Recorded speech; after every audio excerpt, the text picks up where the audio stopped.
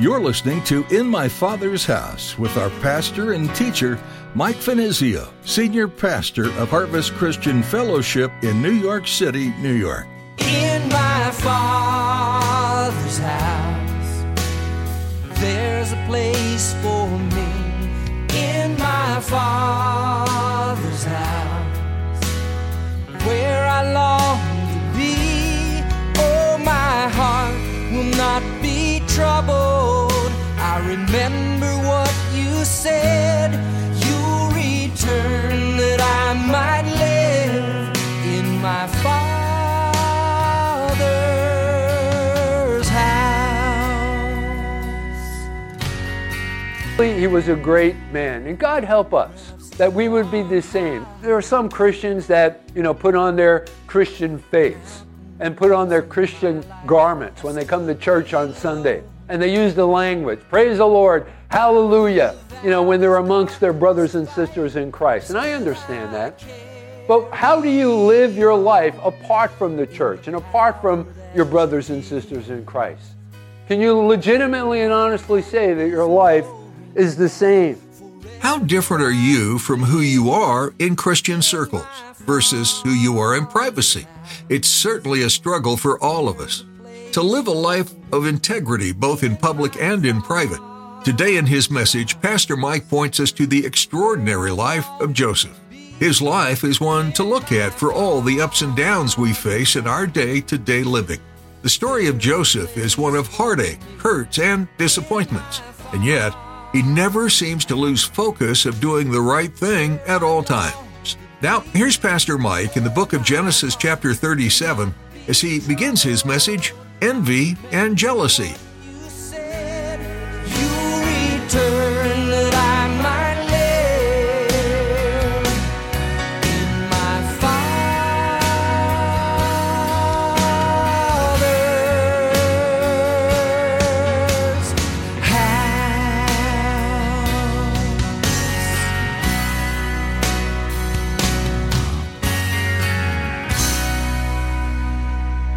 This message, the title is Envy and Jealousy, and we're in Genesis chapter 37, verses 1 through 24. So let's read that text of scripture. Now Jacob dwelt in the land where his father was a stranger in the land of Canaan. And this is the history of Jacob. Joseph, being 17 years old, was feeding the flock with his brothers. And the lad was with the sons of Bilhah and the sons of Zilpah. And remember, these were the maidservants. Actually, both of these women gave birth to Jacob's sons as well. And we'll talk some about that in just a moment. His father's wives, notice. And Joseph brought a bad report of them to his father. Now, we're not exactly told what kind of a bad report or what the other brothers were doing.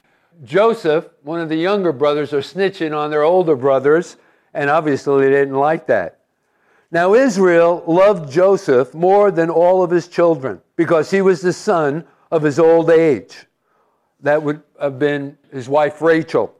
And also he made him a tunic of many colors. That coat of many colors, that tunic, represented that he was highly favored by his father, and he was also the one who stood to inherit all that his father had.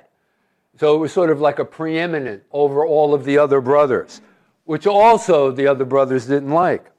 But when his brothers saw that their father loved him more than all his brothers, they hated him and could not speak peaceably to him. Now, to make matters worse, Joseph had a dream, and he told it to his brothers, and they hated him even more. And so he said to them, "Please hear this dream, which I have dreamed. There we were, binding sheaves in the field. Then behold, my sheaf arose and also stood upright. And indeed, your sheaves stood all around and bowed down to my sheaf." And his brothers said to him, "Shall you indeed reign over us? Or shall you indeed have dominion over us?" And so they hated him even more for his dreams and for his words. And then he, Joseph, dreamed still another dream and told it to his brothers and said, I don't know, I guess he was compelled to share these dreams with his brothers. I don't know if Joseph was just being naive here, because really in the broadcasting of these dreams, it only infuriated his brothers even more. and said, "Look, I have dreamed another dream." Verse 9. "And this time the sun and the moon and the 11 stars bowed down to me." And so he told it to his father and his brothers, and his father rebuked him and said to him, "What is this dream that you have dreamed?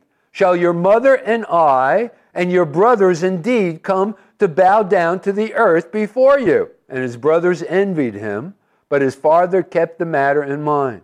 And then his brothers went to feed their father's flock in Shechem. Obviously in that part, remember last time we talked about Shechem and all of the incidents and things that had happened while Jacob had been there in Shechem. Remember killing all of the male population, the brothers, and that were also infuriated because of the rape of their sister Dinah. Remember that? We talked about that last time together. But the one thing that stood out about that particular area was that it was a fertile area, and it had green pastures, and it accommodated all of Jacob's flocks, and that's the reason why they went back to Shechem. Verse 13, "And Israel said to Joseph, 'Are not your brothers feeding the flock in Shechem? Come, I will send you to them.' So he said to him, 'Here I am.' And then he said to him, 'Please go and see if it is well with your brothers and well with the flocks, and bring back word to me.' And so he sent him out of the valley of Hebron and went to Shechem. Now a certain man found him, and there he was wandering in the field," that is Joseph. "And the man asked him, saying, 'What are you seeking?' And so Joseph said, 'I am seeking my brothers. Please tell me where they are feeding their flocks.' The man said, 'They have departed from here, for I heard them say, Let us go down to Dothan.' So Joseph went after his brothers and found them in Dothan. Now when they saw him afar off, even before he came near them, they conspired against him to kill him. Then they said to one another, 'Look, this dreamer is coming.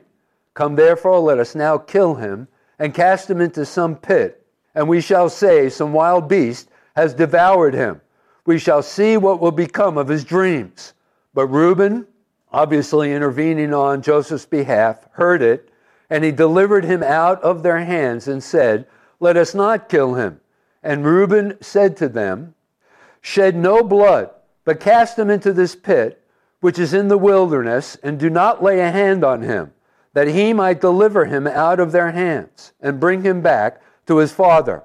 And so it came to pass, when Joseph had come to his brothers, that they stripped Joseph of his tunic, the coat of many colors. Then they took him and cast him into a pit, and the pit was empty, and there was no water in it." So once again, this morning's message, the title is Envy and Jealousy. So listen, I got to tell you something. I'm pretty excited about the fact that this morning we are about to embark on a series of studies surrounding one of the most wonderful and excellent characters in all of the Bible. I'm referring to Joseph. In fact, many Bible teachers and commentators describe Joseph in this way: a man for all seasons. Now, why do you think he would be recommended to us in that way? Because you see, Joseph was someone who was loved, someone who was hated, someone who was favored, abused, tempted, trusted, exalted, abased. And so truly he was someone that I think all of us, in all of these different ways, over these next couple of weeks, if not several months, that we consider this man Joseph and who he was in his life experience and the work that God did in and through his life. I'm sure that there's going to be something that you will be able to relate to, something that you will be able to identify with, something that's exactly happened to you. And I believe that's the very reason why he's been described as a man for all seasons. So truly he is a relevant character.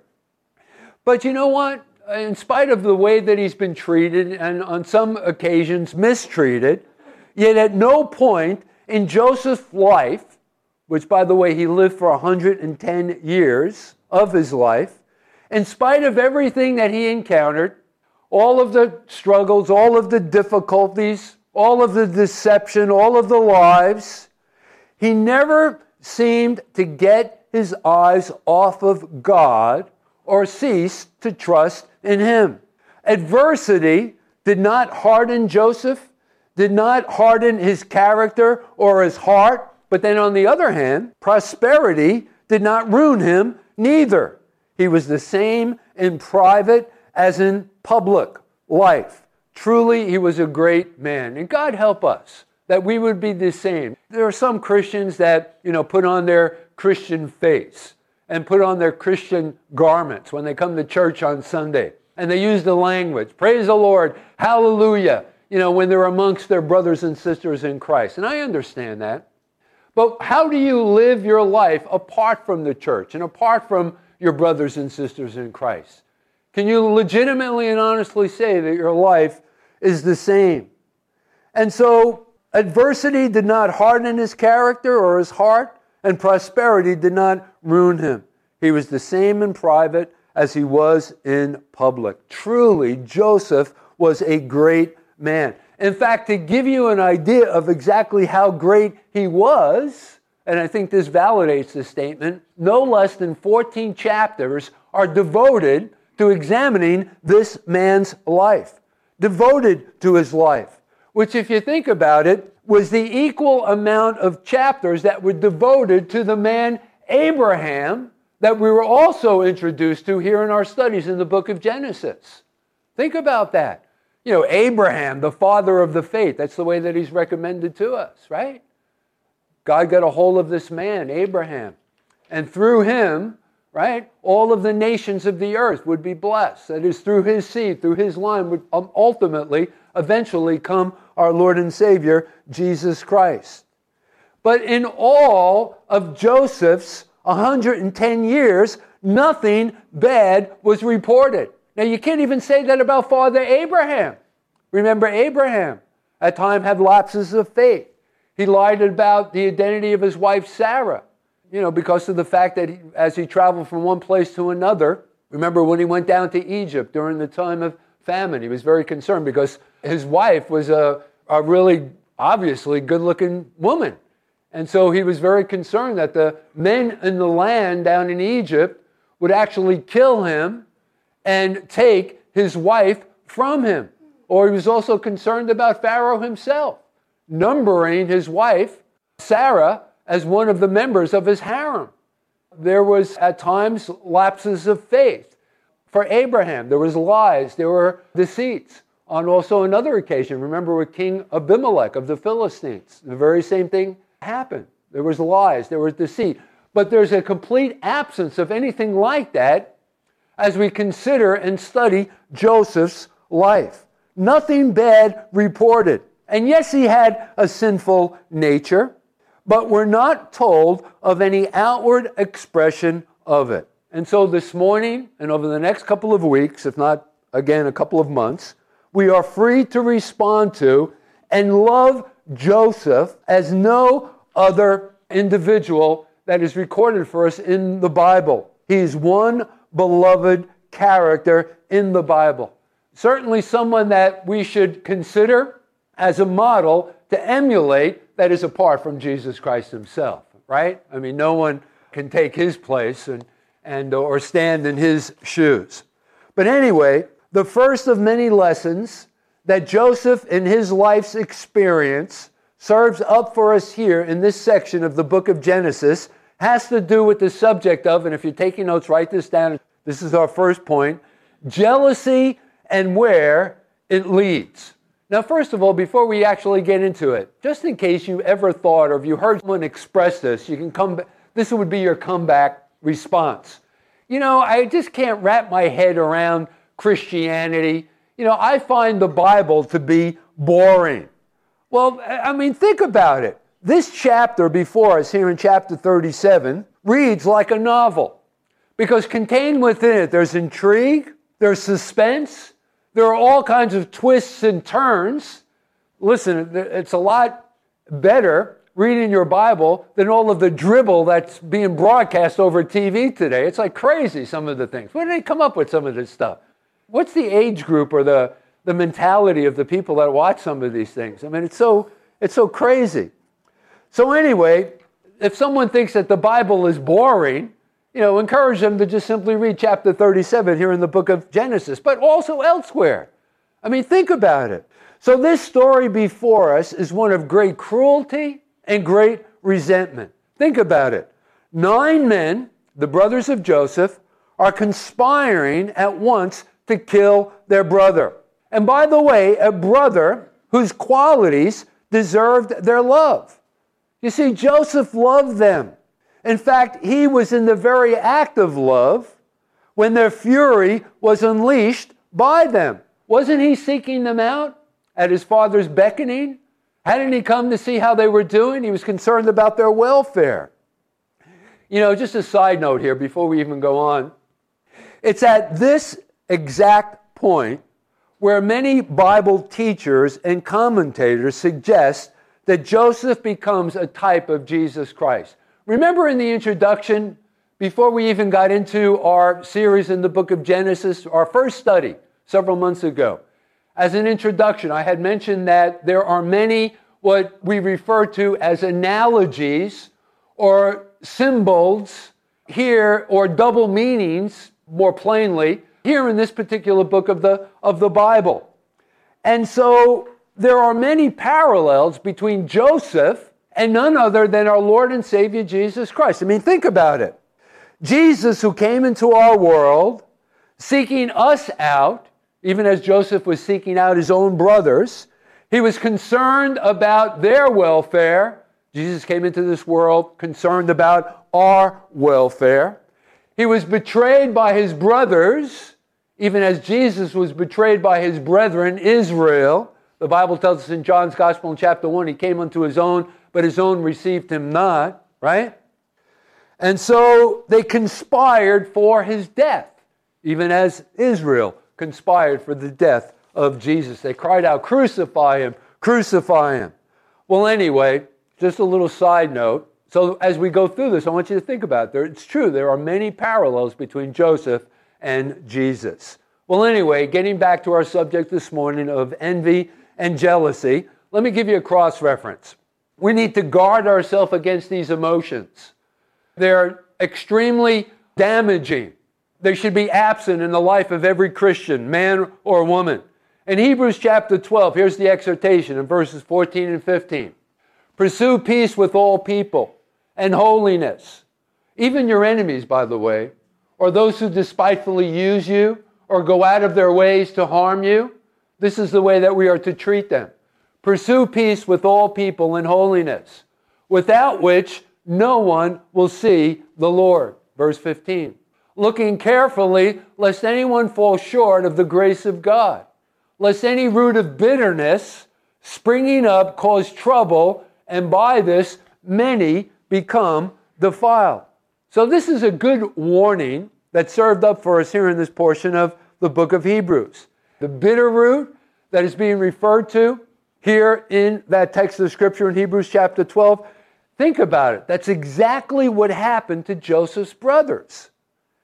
Jealousy and envy led to hatred, which ultimately led to murderous intent. Do you see the progression of that? It's sort of like a downward spiral. Notice in verse 11, go back to our text for a moment. Notice in verse 11, we are told that the brothers envied him, or more accurately, were jealous of him. Now, the word envy or jealousy, by definition, is ill will occasioned by another's good fortune. And as I've already suggested, it is a terrible, terrible passion.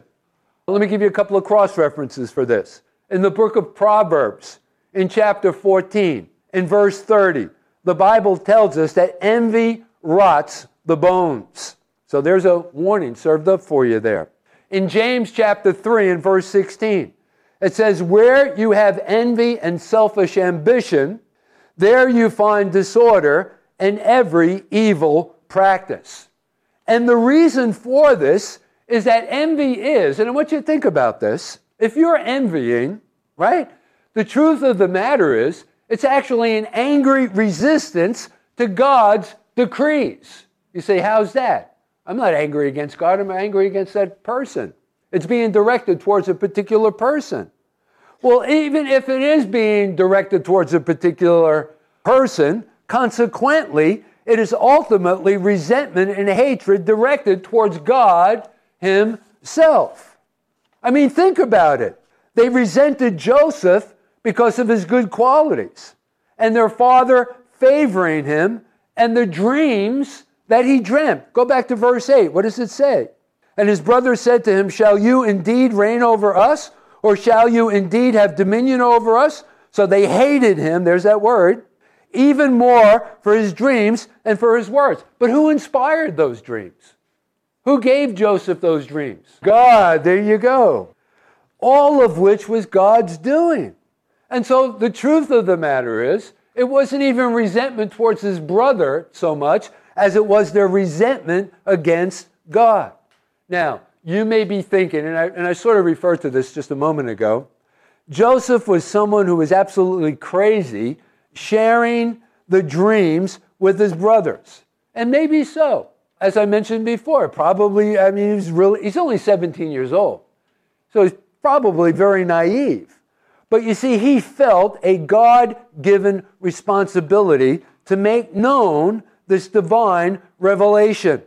Anyway, it's all about hating God's decrees. Otherwise, why get upset about a dream? Someone shares a dream with you. One of my kids, as they were growing up or something, let's say Bubba, dreamt a dream. Maybe on a Sunday over at our house, we're always watching the Giants. And after the Giants, if there's another game on, we're watching another football game. And that goes on whether it's football season, baseball season, basketball season, or, especially when the kids were young. We used to lay on the floor. We used to get after church and we'd all just go home, grab a bite to eat, and then we'd watch every sporting event that there was on TV. With the girls, it was volleyball. So we were a sports-minded kind of a family.